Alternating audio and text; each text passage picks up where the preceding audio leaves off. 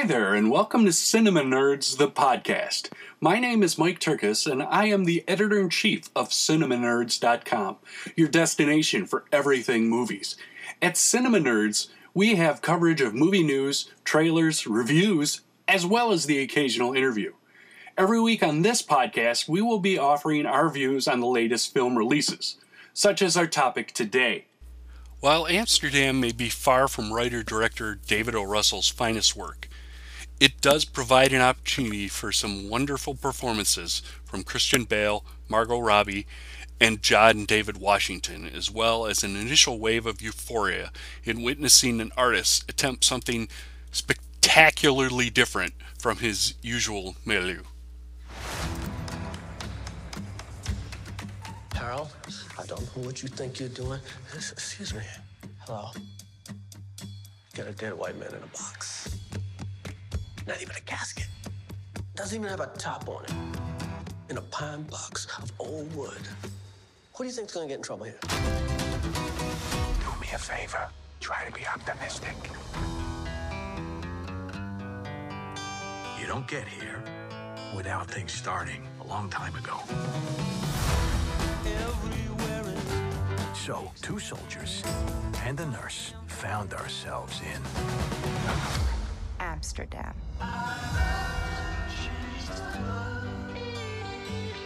We formed a pact, and we swore to protect each other, no matter what.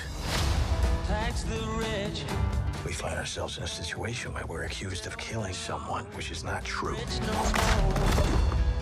You and Woodman fled the scene. The killer pointed at us. We didn't do anything. Why would you possibly think that was us?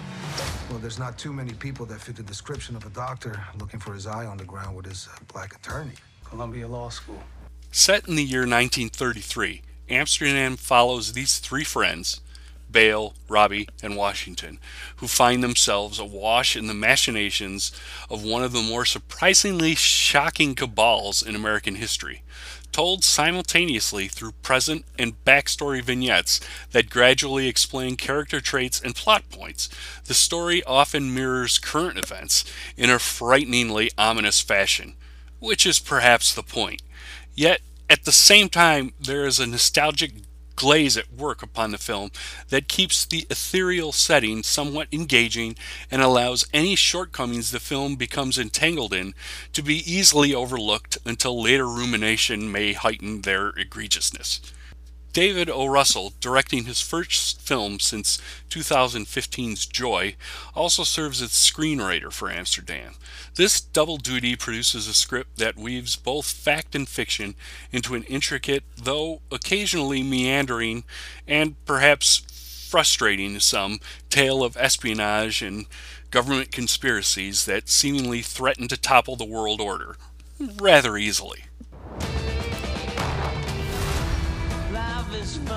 We need someone to help us to find the truth. My friend was killed because of something monstrous that he had seen. This is all turning out to be a lot larger than any of us.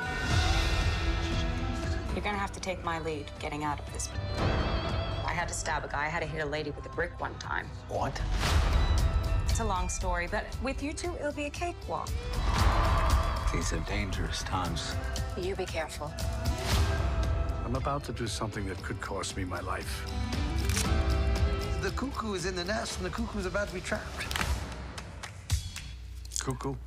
Although performances by stars Robbie, Bale, and Washington anchor the film and make for a believable trio whose friendship would seemingly propel such a story forward, other characters are afforded some time to chew the scenery and steal the scenes that they are in, albeit all too briefly, such as Taylor Swift and Rami Malek. Unfortunately, unlike Russell's far more cohesive films like 2012's Silver Linings Playbook or 2010's The Fighter, Amsterdam is content with echoing the aimless wandering the main characters seem to be pursuing in their quest for the perfect lives before they are tragically torn apart from each other by the events of the real world. That lack of cohesion has a detrimental effect on one's appreciation of the film after the fact, as an attempt is made to extract sense from the nonsensical.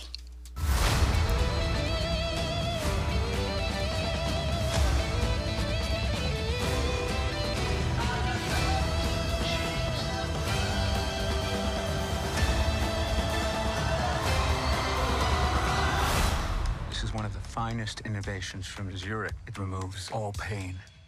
Guys like me, we have to turn to booze and morphine, and that can lead to addiction. Oh, that's fast. That is advanced.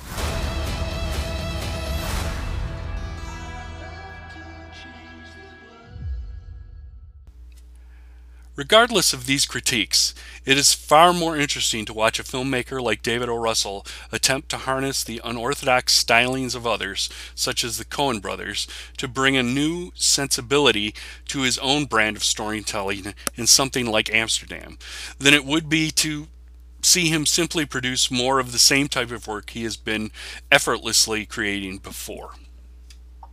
That's our episode for this week. Thanks for listening, and don't forget to visit Cinema Nerds on Facebook and Twitter, and at our website at cinemanerds.com.